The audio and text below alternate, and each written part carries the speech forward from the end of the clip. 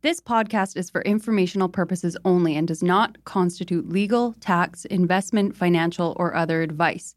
It is not intended to cause or induce breach of an existing agency agreement. The goal of this podcast since day one is to provide the best information on the Vancouver real estate market at no cost to you, the listeners. To that end, we'd like to thank the following sponsors.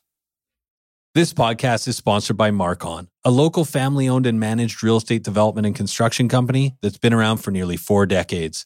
Marcon is not only committed to high-quality construction, but it also is making a positive impact in the communities in which it builds, all across the Lower Mainland. We want to highlight 2 incredible Marcon projects. Elmwood, a 38-story tower located at Burquitlam's most important intersection, Como Lake Avenue and Clark Road. This landmark tower will feature 335 condominiums, over 37,000 square feet of office and retail space, and almost 20,000 square feet of amenity space. Elmwood has been incredibly popular with 80% sold currently, but they still have a great selection of junior 1-bedroom all the way to 3-bedroom homes remaining. Check out marcon.ca/Elmwood for more. And Matt, we are also excited about Sohn House, Marcon's newest community in West Coquitlam.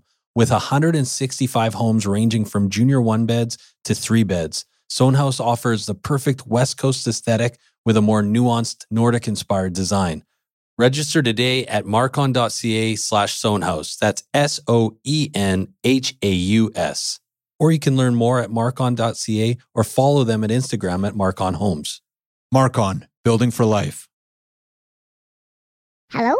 Hello? Hello? This is the Vancouver Real Estate Podcast.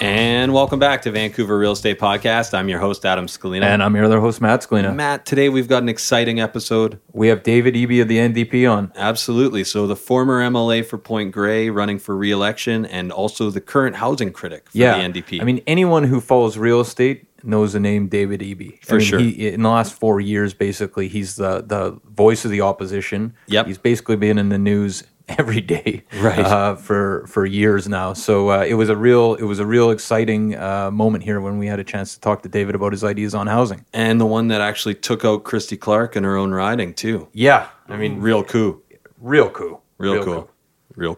Real super cool. Did I say cool or cool? I can't remember, but really cool too, David. Yeah, super cool, David. Anyways, so also David joined us. We're talking about the role of real estate in BC's economy. Yeah, what role it should play, basically. I mean, exactly. That was the key question I had because, you get a guy who seems to be very critical of the rising market here and the spin-offs in PTT, the amount of money it's generated for the provincial government, and it's kind of that's the key crux of the conversation. Well, totally, and we're a real estate town, so it's obviously a really interesting topic. And another thing we should mention before we get to our interview with David is we are nonpartisan. Yeah. The NDP actually reached out to us. They're on the ground level. They looking for mediums to engage the people. They knew about the podcast. Yeah, exactly. So we were happy to have them on, but we also have sent out requests to the Liberals and also to the Green Party. And if anyone out there knows anybody in the parties that want to give them a nudge and get them on the program, we'd love to have them on to talk about their housing platform. I think it's important that everybody in Lower Mainland really understands exactly what changes are being proposed. That's right. And at the very least, we're going to have all 3 platforms on our website up later today. So you can go there to check it out. But we hope to have those guys on. We got less than 2 weeks to do so. So let's keep our fingers crossed. Absolutely. So without further ado, here's our interview with former MLA Point Grey and current housing critic for the NDP, David Eby. Enjoy, guys.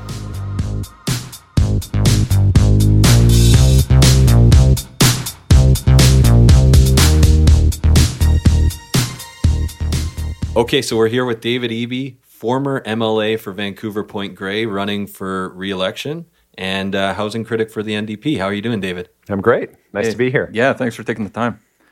So first of all, David, can you tell us a little bit about yourself? Yeah, I'm a lawyer by training, and I started practicing law. I was a federal government lawyer, worked for the Federal Department of Justice, and then I worked for a couple nonprofit organizations, Pivot Legal Society and the BC Civil Liberties Association.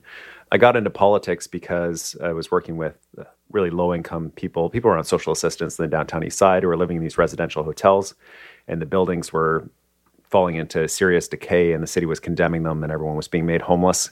And I was trying to push city council to use this bylaw that allowed them to do repairs and bill the repairs back to negligent owners who were letting these buildings fall apart. And the city wouldn't do it. And so finally I said, well, I'll run for city council if you're not willing to do it. And I promptly lost 2 elections in a row.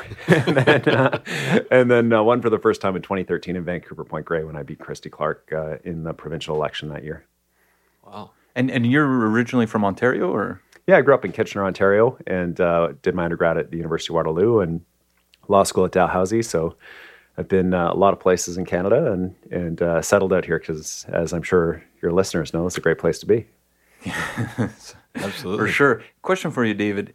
It sounds like housing was almost the reason you got into politics. Is that right? That's exactly right. Yeah. I mean, it was at the time, it was really the very low end of housing that I was focused on was that, my clients were becoming homeless. There was nowhere for them to go. We were losing rental housing that was affordable to people working minimum wage jobs or who were on social assistance or disability. And now, interestingly, in the second most affluent constituency in the province, Vancouver Point Grey, I'm still working on housing. I thought when I get elected, I could stop talking about housing for a bit, but it's still the same thing. Yeah, so that was one of my thoughts. You've been in the media for a long time over the last couple of years talking about housing. Is that something you hear from your constituents? Is that a lot of the chatter you hear in Point Grey? Yeah, it's really it's kind of an interesting thing because I sort of figured, well, I got elected in Vancouver Point Grey. There are going to be the very wealthy people who have their concerns, and there's going to be the renters who have their concerns, and the renters are probably going to be more concerned about housing than the really wealthy people in the constituency. And interestingly, it's no matter which neighborhood I'm in, whether it's Point Grey or on the east side of Kitts or up at UBC talking to students, it's housing. And the people who are the winners of this housing crisis, whose home values have appreciated so significantly, are telling me, I'm really worried. My kids aren't going to be able to live in the city. I can't actually use this money because we're not going anywhere. I have to pay these huge additional property taxes, but I'm on a fixed income. So it's actually weirdly like I feel like I've got less money, even though my house is worth so much. This isn't something that's benefiting me in any real way. And I wish that we could do something about what's happening with housing and make sure there's a future for the city and for my kids in this place. And that was a real shocker to me because I would have thought that this would be a group that would be saying, don't do anything. This is great. We're winning big.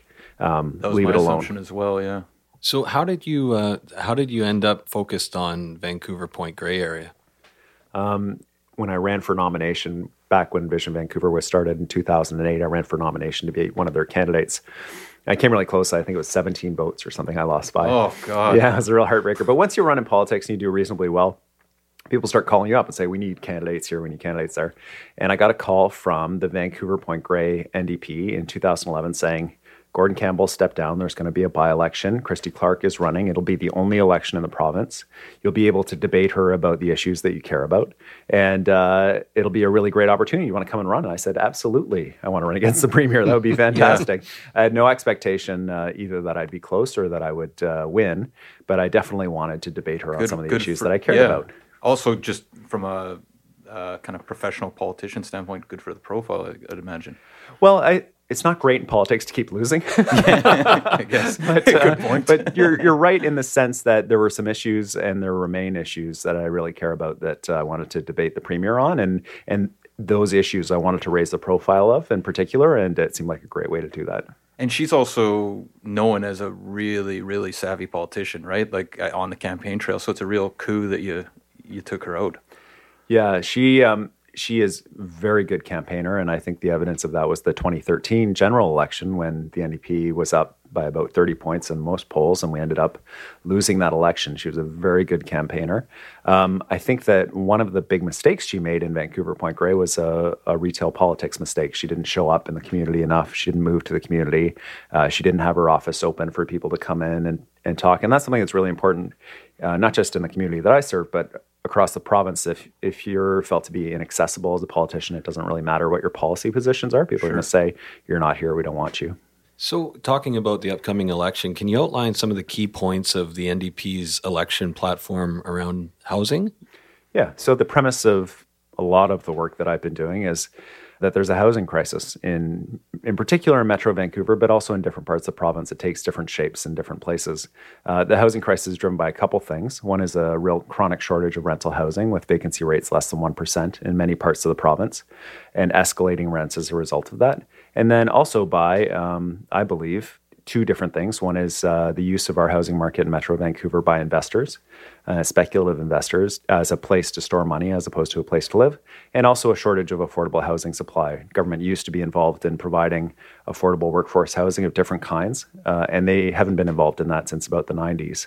And it's that we've been living on the stock that was there for a long time, and it's not there anymore. So these two pieces, the demand piece and the supply piece, are driving what I think is a very serious housing crisis that really is going to dictate the future of Metro Vancouver and the city of Vancouver. And that's what the platform focuses on. So we have pieces that I'd be glad to talk about in terms of the demand side, as well as in terms of the supply side that I hope your listeners will be interested in as people may be looking for a place that they can actually afford to buy or rent. Right, and it seems like those are the big questions. Should we be limiting demand or increasing supply right now? So should we be doing one or the other or both? Well, the most famous demand side action that's been taken is the foreign buyer tax.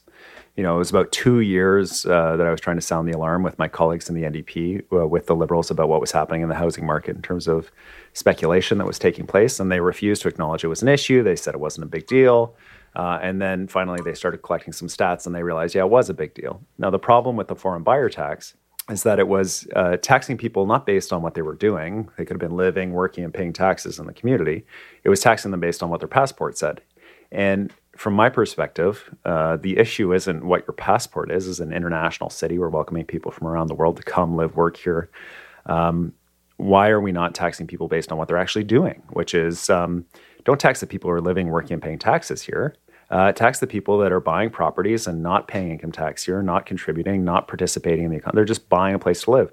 And the story I tell is about Lawrence Fink, who's the head of the largest investment firm in the world called BlackRock. And he's got $4.3 trillion under management. And when he was speaking to a conference of investors in Singapore, he said, if you're looking for a good investment, this was a couple of years ago, if you're looking for a good investment, buy modern art or buy condos in Manhattan, in London, England, or in Vancouver, British Columbia, Canada. So this is the head of the world's largest private investment firm saying buy condos in Vancouver as an investment. Lawrence Fink is who we should be taxing, and his clients who are buying condos as stocks or bonds, not this nice family of new immigrants from India where the father works for BC Hydro, did his PhD at UBC, and they're in the immigration queue. So I mean, that's not where we need to be going. And that's why we're adopting I understand you had Tom Davidoff on the podcast before. We've adopted a proposal he's put forward that there's an additional property tax for people who are not paying income tax here, but who are buying properties in Metro Vancouver and using that money to support affordable housing initiatives.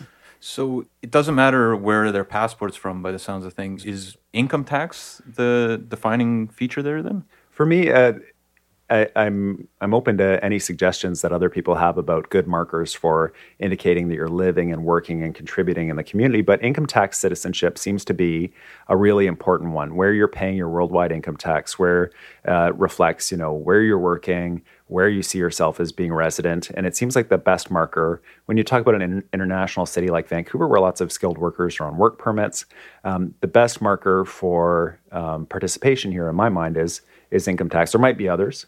But income tax seems to be a great way to determine, are you here? Are you contributing? And if not, then you're going to have to contribute in another way. Right. Thinking about speculators, there's been talk about a speculator's tax or a speculation tax. What's your thoughts on that? Yeah, interestingly, it's as far as I know, it's Bob Rennie who's been putting forward some of the proposals around speculators, particularly in relation to people who own properties for just a short period of time, 6 months to a year. The concern that I have is one of the concerns that I have, and I don't know if Mr. Rennie's advocating this, but is in relation to pre-sale condos. I find it very frustrating that people can buy pre-sale condos with a limited amount of money down and then flip them, driving up costs for people who legitimately want to buy them and live in them. And this seems to be an issue that's really frustrating to people who are trying to get into those pre-sale condos. So I think if there's any area that was sort of low-hanging fruit in terms of reining in some of that speculative activity, that pre-sale condo activity is it. But Ontario has already taken the step of addressing that pre-sale condo speculation that we're seeing. And in an area of really short supply, it seems like a reasonable step to take, but obviously we need to be increasing supply as well.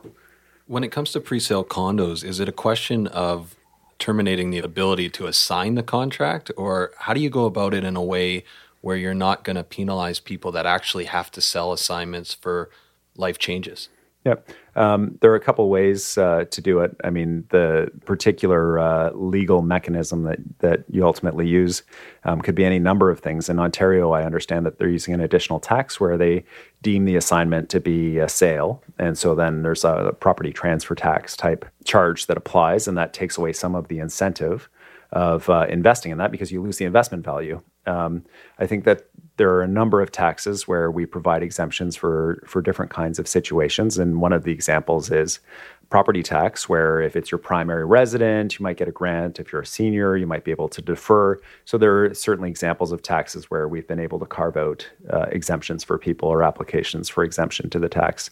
And that's something that you would have to do because I think we can all imagine a scenario where someone wants to buy a pre-sale condo and then loses a job or gets sick and has to assign it to someone else. And you wouldn't want to be applying a punitive speculator's tax to somebody in that situation. So I had one more question here about assignments, because I read in the Vancouver Sun last weekend, you had some quotes about assignments and speculators in the pre-sale market. And my impression was, at least from the quotes, that speculators, and especially foreign speculators, are driving up prices due to speculating on pre-sales and assigning them prior to completion so they avoid the foreign buyer's tax. Is there a causal relationship there? Do you think that the market is actually being driven by pre-sales? Because we have a lot of clients interested in new condos here in Vancouver, and there's literally nothing to buy. I mean, and part of that is the demand, but a huge component of that is that there's literally nothing on the market, right? The supply side. Yeah, there's nothing in my mind that suggests that what's happening in the pre-sale condos is somehow linked to your passport status, whether it's international or domestic. But there's lots of indicators that there's a lot of speculative activity taking place in the market. And I think that one of the failures of the provincial government has been their total unwillingness to collect data about anything related to the real estate market. We had to beat them up for year and a half, year and 3/4 before they finally decided to even collect information about passport status for people. But they still don't tell you, is someone here on a work visa? Is someone here on a student visa? Is someone not here at all? Are they not paying any taxes here at all? There's no way to break down that group of people that might have international passports, and there's no data at all about pre-sales. We have absolutely no information about that. So the number one driver of the economy in Metro Vancouver is the real estate market. And it's hard to think that if we had another industry that was the number one driver in Metro Vancouver, that we wouldn't collect any information about it, whether it was technology or if we were still a big lumber camp or whatever, that we wouldn't know who are our number one customers, who's buying the product, what's working in terms of marketing. None of that data. And it's quite remarkable to me, the willful blindness of the government in something that could stop. You know, if the demand around the real estate market could stop and we wouldn't even know why or who it was who was not buying anymore, it's a crazy thing. So moving on to the question about supply. So obviously there's a lot of people right now. There's the YIMBY movement, which we've had on this podcast, and the NIMBY movement as well. They haven't been as well represented, the NIMBYs, but they're out there. We've asked plenty to be on the show. They're just not coming. No on my podcast. Yeah. Anyways, the point is, what is the NDP's policy for increasing supply? The core, in my mind, to the supply argument is not simply that we're building more units, but what kind of units we're building. And the frustration that I have is the city of Vancouver is they have a record number of housing starts. And I keep being told that, we're not building enough supply. Yet the kind of supply that's being built, whether it's a studio apartment with a executive chef and valet parking and selling for $1 million downtown, I mean, yeah, you're building a new unit of housing, but who is that housing for? And who does that serve? And why are we building that instead of family housing? Is there a way that we could build housing that's actually practical for people in Metro Vancouver? And so I think that the core of my supply concern is that we need to be increasing the supply of housing that's affordable for families that live and work in Metro Vancouver. And there's all kinds of ways we can do that. So when you look at the West End, the rental housing in the West End, that was built through a federal government program that incented the construction of rental housing. It was called the MERB program. It built thousands of units of rental housing in Metro Vancouver. That program was ended in the early 80s. When you look at the south side of False Creek near Granville Island, this is a huge parcel of federal land where the feds and the city of Vancouver got together and built mixed income community. They built market housing, they built social housing, they built rental housing. And they had and built an amazing community. Now, it was great for the time. It's not practical for now, but it's an example of using public land to build affordable housing for people. So whether it's incenting the construction of certain types of housing or whether it's using public land to build mixed income communities, this is what we should be doing. And instead, we're selling off huge parcels of public land, the Oak Ridge Transit Barns for $500 million, or selling off the Jericho lands. The province sold off half without staying involved like the federal government did. To ensure affordability. I don't understand why the government's not recognizing these opportunities when you have 33 acres in the middle of Vancouver and you could be doing an amazing mixed income community. Previous governments recognized the importance of doing that for the future of the city. We don't recognize that anymore, and we need to change that. So that's part of the way that we can address supply, is to encourage the kind of construction of supply that we actually need. Why don't you think that the current government's recognizing these opportunities? Well, I've got all kinds of theories about big political donors, about, the fact that certain developers are major donors to the BC Liberal Party and that they like things just the way they are. But you can also say there's just a core philosophical difference between the BC Liberal Party and the NDP and as a coalition party. And that difference is that one of us believes that government can usefully be involved in producing affordable housing and one of us doesn't. The BC Liberals say the market will solve the problem for us. It hasn't. The housing crisis is getting increasingly worse. And yet they persist in insisting that the market will provide workforce housing for us. And the market is not providing workforce housing for us. So at some point, either they have to say our belief is fundamentally flawed in some way. We don't know what it is, but we need to be involved in providing this workforce housing. And they're slowly shifting in that direction in this election. But for the NDP, we've said for a long time, it's really clear about how we built affordable housing for the workforce in the past. Government's been involved and they've facilitated and encouraged the development of really great communities. And we need to be doing that again. That's one of our core beliefs, is that government can actually usefully do some of these things. Do you have a sense of what, if the NDP is successful and these policies are implemented, what type of impact they'll have on the housing market? Because obviously Adam and I work with tons of people that are currently buying properties at prices where they're stretching to get into the market. And they're feeling like the housing prices have got away from them. So they're feeling the pressure to get in now, because is it going to be 30% more expensive next year? So I guess, what do you say to home buyers that have recently purchased, who have stretched themselves now and might potentially see a huge amount of equity or a decrease in their property value? I think that one of the things that most of us are expecting around the housing market is one of three things, right? Either house prices are going to go down. A lot of people talk about a bubble. Is the bubble going to burst? What happens if interest rates go up? A lot of people sell. There's a lot of people hugely in debt. The housing market's going to stay about the same, which means that housing is going to be largely unaffordable for the vast majority of people who live and work in Metro Vancouver, or housing prices are going to continue to increase. The role of the provincial government in ensuring any one of these three outcomes is limited. I mean, the provincial government can do what they did with the home loan program to try to encourage prices to go still higher at the entry level by giving people a second mortgage for a down payment. They can do those kinds of things to incent the market along.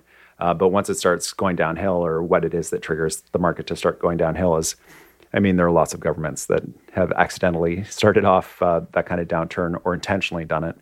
But when we look at Singapore, for example, here's a government where they set as a priority affordable home ownership for the majority of their citizens. And they've achieved home ownership for 91% of Singaporeans by being involved in the housing market. And they are a small island with a huge population. The government made that a priority. And housing is still hugely expensive in Singapore. If you wanted to buy housing today in Singapore, incredibly expensive to buy housing there.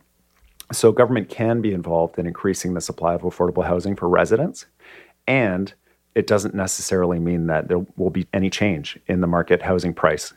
I do think, though, that we have to address the fact that we've got a large number of numbered companies, offshore trusts, buying property, and not necessarily the kinds of properties that your listeners are interested in. But in my constituency, buying up houses on the west side of the city of Vancouver, we don't know who owns them, actually.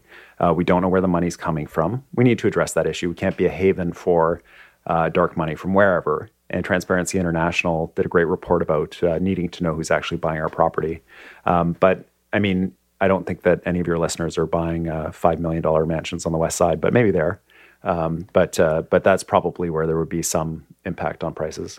So apart from just homeowners, you mentioned that real estate is the number one driver of the economy here. A lot of people I talk to, that are watching this election very closely are concerned that, it's kind of killing the goose that laid the golden egg in some senses, right? Like the Liberals have benefited enormously from the property transfer tax windfalls of the last couple of years. What we hear often is, and I'm sure you hear this every day because the NDP gets attacked with this all the time, but there's all sorts of policies or all sorts of spending ideas and going after the industry that's the number one driver of the economy. What are the concerns around that? Well, I think, all you have to do is look next door in Alberta, right? They had a single industry that was driving a lot of their prosperity. They took in a lot of money from that industry, and they didn't use the money wisely. They didn't put it away. They didn't invest in things that would be in place to make sure that when the industry wasn't there for them, that they had something to fall back on. And I feel that way very much about real estate in Metro Vancouver. The real estate issue, the crisis that we've seen, has come at a cost in other industries, whether it's the tech industry having trouble recruiting, some of the major universities having trouble recruiting the people they need because they don't want to come to a place where they can't afford to live, and they can get paid the same salary somewhere else and actually afford to live there. It comes at a cost. And so when we have windfalls like the property transfer tax windfall that's come in over the last couple of years, and the government has these public properties that they can sell for $500 million, that they wouldn't have been able to sell for that price before. We need to be taking that money and investing it in things that will counter some of the problems that come with the housing crisis, like affordable housing, and also investing in other industries so that they're there for us when inevitably real estate shifts, because it always shifts. It's a cyclical industry, like many of the resource industries in British Columbia. So we need to be thinking long-term about these kinds of things, and that's really the thinking that I think has been missing. So in keeping on with the supply question, what changes do you think need to happen at a municipal level in Vancouver? Well, I've heard a lot of concerns about the length of time it takes to get permits approved. I have a constituent in my community who has a beautiful basement that he wants to rent out to a student in a home that is already mostly rental housing units. And he went to the city to get a permit, and he wasn't able to get approval without getting $5,000 in architectural drawings of the basement suite. And he's only going to be renting it out for $600 or $700 a month. So he's like, well, why would I bother? Doesn't make sense. And so, we really do need to be working with the cities to make sure that they're facilitating and encouraging people to use that space in their homes that maybe, especially in my community, got a lot of aging people who could use the income from a renter in their place and access some of the equity in their house by renting out some space and having a suite, but they're really reluctant to engage with the city on those kinds of things. I think those are places where the province could usefully make a difference in being involved in supporting cities to have faster turnaround time, to reduce some of the requirements. A lot of the city's requirements around permits are driven by concerns about liability, that the city would be sued if someone did a renovation to a suite and then someone was injured or hurt as a result of a negligent renovation. So the province can be involved and say, look, if you have an engineer and an architect signing off, you can't sue the city. And you can sue the engineer, you can sue the architect, you can sue the contractor. But so if we can address some of these concerns the city has, maybe we can speed up permits and we can encourage people to build rental housing and actually rent out some space. What about zoning? So zoning is a really important question, and one of the big challenges that the city has faced, I think, because of what's happening in the real estate market generally. So we have now increased speculation in areas where people think the zoning is going to change, which is driving up a lot of the costs. One of the proposals that's in front of us is allowing rental-only zoning. So there are a number of areas where there's rental housing, and because the cities are very concerned about speculation, cities like New Westminster have said you're not allowed to take down this rental housing without a plan to replace and resettle all the tenants that were there. If they could rezone this area where the rental housing is, then they could allow the rental housing to be redeveloped. It would control some of the speculation from people who think they could tear down the rental housing and build condos in their place. And so that's one example of using zoning as a really constructive tool. The other one that often comes up, people look at the West Side where I represent, and they say, "Oh, look at all these single-family homes. What a waste of space. We need to be building more dense housing." I think there's all kinds of opportunities to densify on the West Side, and we're actually seeing them. So it's a bit deceiving to drive down the street and see all these single-family homes, because actually in the homes, many of them have been converted into 2 or 3 suites. So when I'm door knocking, I go around the basement to the person who's living in the basement, then I go to the front door, and the front door actually leads to 3 doors in the house. So it's actually a small apartment building as opposed to a single-family house anymore. But that kind of thing doesn't happen on the south side of Broadway. It only happens on the north side of Broadway. And so we need to be having conversations with the city about that. And I think they're moving that along, actually. But it is an area where the city is responsible for zoning, and we need to work with cities to encourage that. The concern that they have, the concern that my neighbors have, and a lot of my constituents have, is if you rezone for townhomes, for example, will everything be torn down just like it was along Granville Street or along Oak Street or whatever? Can be. Yeah, or can be. Well, almost overnight. I mean, there's so much pent-up demand. So is there a way for us to do it without bulldozing the entire neighborhood? Which I think is a fair question to ask. Yeah. I was speaking with somebody last night in Grandview on the east side, and I was actually surprised because it was at a soccer game for 4 and 5-year-olds, and it was a parent.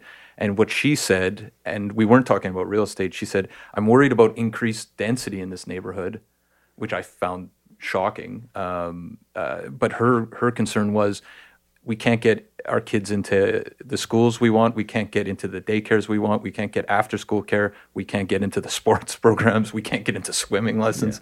Yeah. And, with increased density, what's going to happen? I mean, and those are legitimate concerns, but massive. Yeah, I live in a really dense community, Westbrook Village, which is the south campus of UBC. There's a lot of housing units there. It's very dense, but the infrastructure is there to support it. There's really good community centers, really good parks, and we don't feel it. We've got all these spaces we can go to and that are fantastic, and because it's dense, there are services there. There's grocery stores, restaurants, and these kinds of things. So as long as we're keeping the infrastructure up with the density, I think that's really important for people, and that's an important role of the provincial government, like around transit, the transit conversation we're having right now. Okay, David, the Liberals have taken a lot of heat, obviously, for taking donations from real estate developers. This is not necessarily a question about the types of donations the NDP take, but more a question about BC being considered the Wild West of in terms of political landscape. I'm just wondering if the NDP gets in, are you thinking of making any changes there? This is a really important issue for me.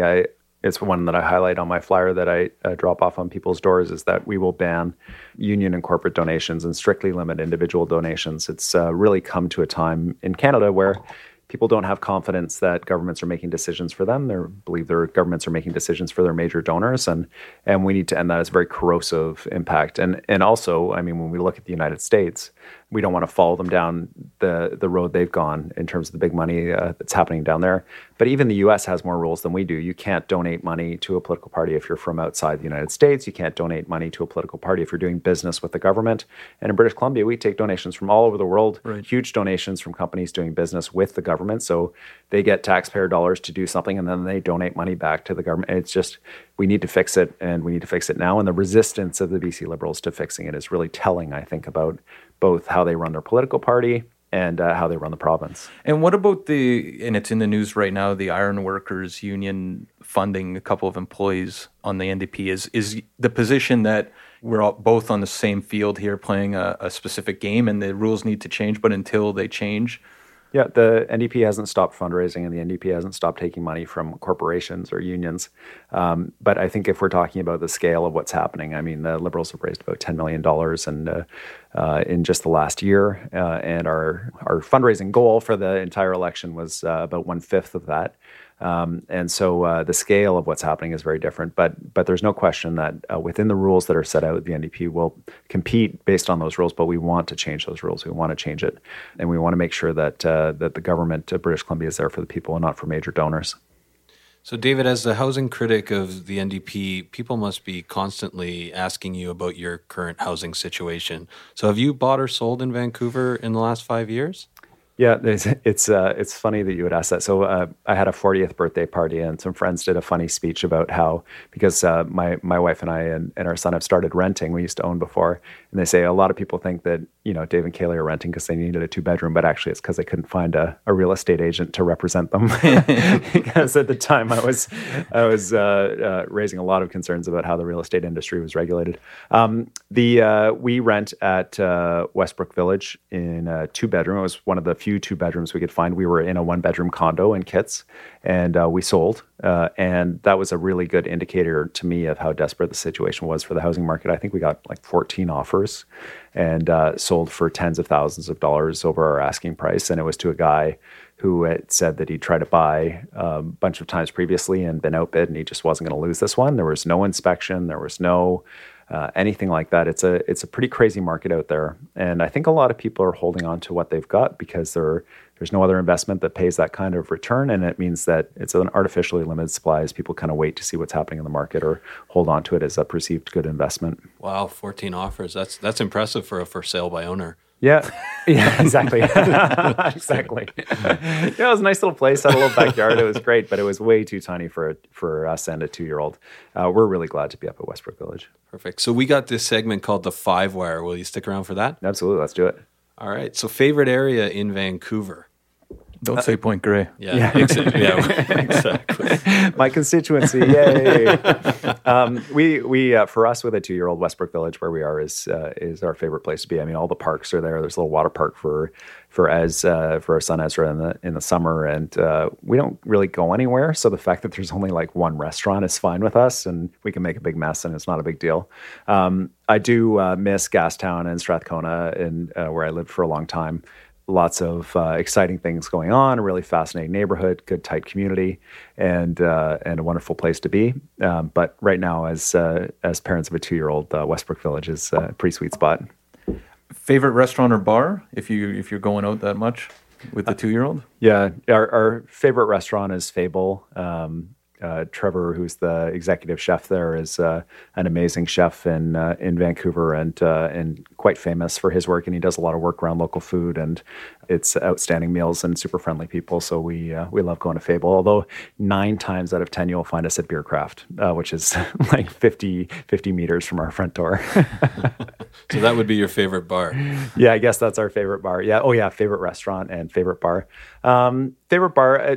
When we're on the campaign, it's still an old favorite from old Kitsilano days. Is the Fringe, which is just up from our campaign office. It's grungy. The staff are often grumpy, but the nachos are huge, and the drinks are reasonably priced, and it makes me feel like I'm in university still. It's great. Great. First place you take someone from out of town. I think that when I bring someone to Vancouver and they're trying to get a sense about the place, what we generally do is it's such a physically active city. I think that it's important for people to understand that sort of part about Vancouver is one of the big reasons people are here. So we go down to the beach, and we go from, we'll walk along Spanish Banks up or down towards Kitts Beach, so that, because you can see the city and you can see North Van and you get a sense of the beaches, and it really does the job of selling the place as a pretty spectacular city. Sure.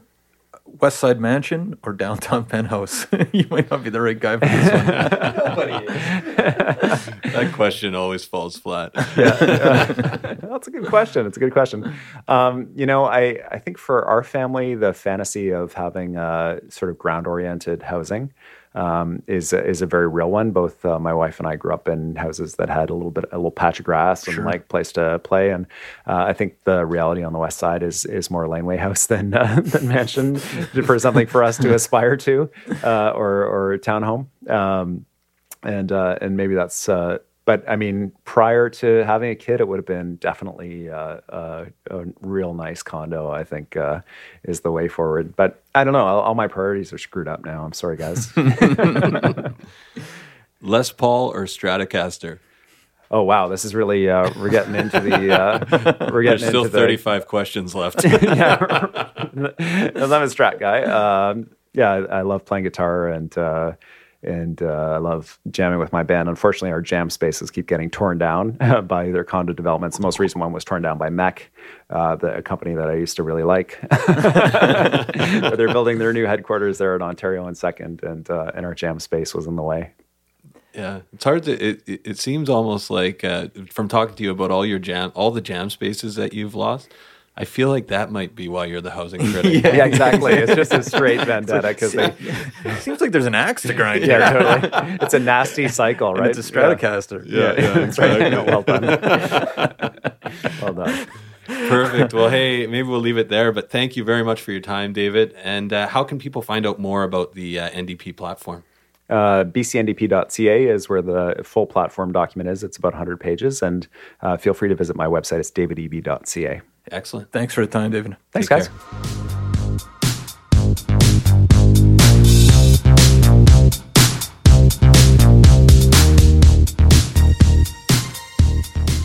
So there you have it, folks. Our discussion with NDP housing critic David Eby. Super interesting conversation with David. He's a really interesting guy. He is. And we covered a lot there, but what was your biggest takeaway, Matt? Well, I think the big takeaway for me and the way we tried to shape the conversation was to see how the NDP plans to tackle affordability in this city. Right. While not over-managing the market. I mean, one thing's for sure, it's a tight line or a tight rope to walk. Right. And that's the thing, right? And I mean, there are people that are concerned about government intervention in the market. And I think it's often people think about the people that own their houses clear title on the west side who have a lot of money in their homes. Or somebody from out of town who drives up in a Rolls Royce and throws a bunch of money. I mean, there's these images out there, right? But that's the thing. I mean, I think what we were also trying to get at is what about the people that have bought in the last couple of years who have really stretched themselves financially to get into the market? And if there is a big change or a shift in affordability, what happens to them, the last line of people that have purchased? Yeah, exactly. I mean, it's one thing. I mean, there's always risk in real estate. Everyone knows that. But if government is actually actively trying to deflate the market, and we'll see a number of our clients potentially be underwater, and that's something you definitely don't want to see. Exactly. And Matt, on a less serious note, turns out that David Eby, like Brady D, wails on the guitar. Yeah. Yeah, and he's pretty good. You can actually find some of his tunes out there. Really? Yeah, Braden and I actually were listening before he graced us with his presence over in Strathcona. It's pretty chill stuff. It's pretty chill stuff. I heard it was like, is it indie rock? Yeah. What did he say? Garage. He said warehouse rock. Because he used to jam at warehouses until they got torn down and bought up by developers. Right. Yeah, we were trying to think of who David Eby's guitar stylings most resemble. And I was thinking, John Mayer, definitely not a Slash. Yeah, no, definitely not a Slash. I was actually thinking, do you remember G. Smith and the Saturday Night Live band? I do, yeah. Yeah, Eby Smith and the Saturday Night Live band. He's a bit of an Eby Smith. He's got to grow out his hair. But he could be the front man. Anyways, Matt, how can people reach you? Give me a call anytime, 778-847-2854 or Matt at VancouverRealEstatePodcast.com. Or you can try me at 778-866-4574 or Adam at VancouverRealEstatePodcast.com. We also got the live wire on our site. Go check it out, VancouverRealEstatePodcast.com. Hold up. Nonpartisan episode, nonpartisan line. Yeah, come on, Matt. Jeez. Info at VancouverRealEstatePodcast.com. Thanks, Braden. And last, Matt, you had one last thing you wanted to say before we cut for the day? Absolutely. Just wanted to give a shout out to Yahel. He was the 100th review on iTunes. Thank you very much, Yahel. We met him yesterday, and man, what a gift. Yeah, what a gift, eh? That guy's gonna be drunk for weeks.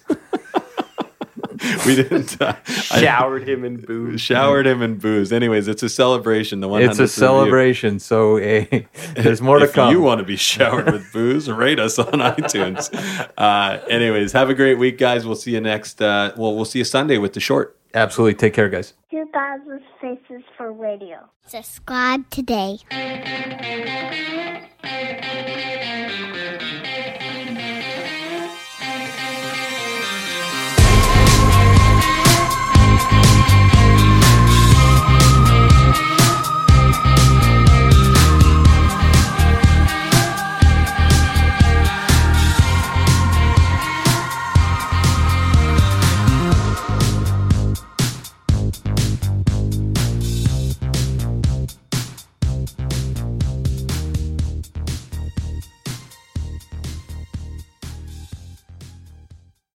Hey everyone, pardon the interruption. We just want to take a quick minute to thank the following sponsors who make this show possible.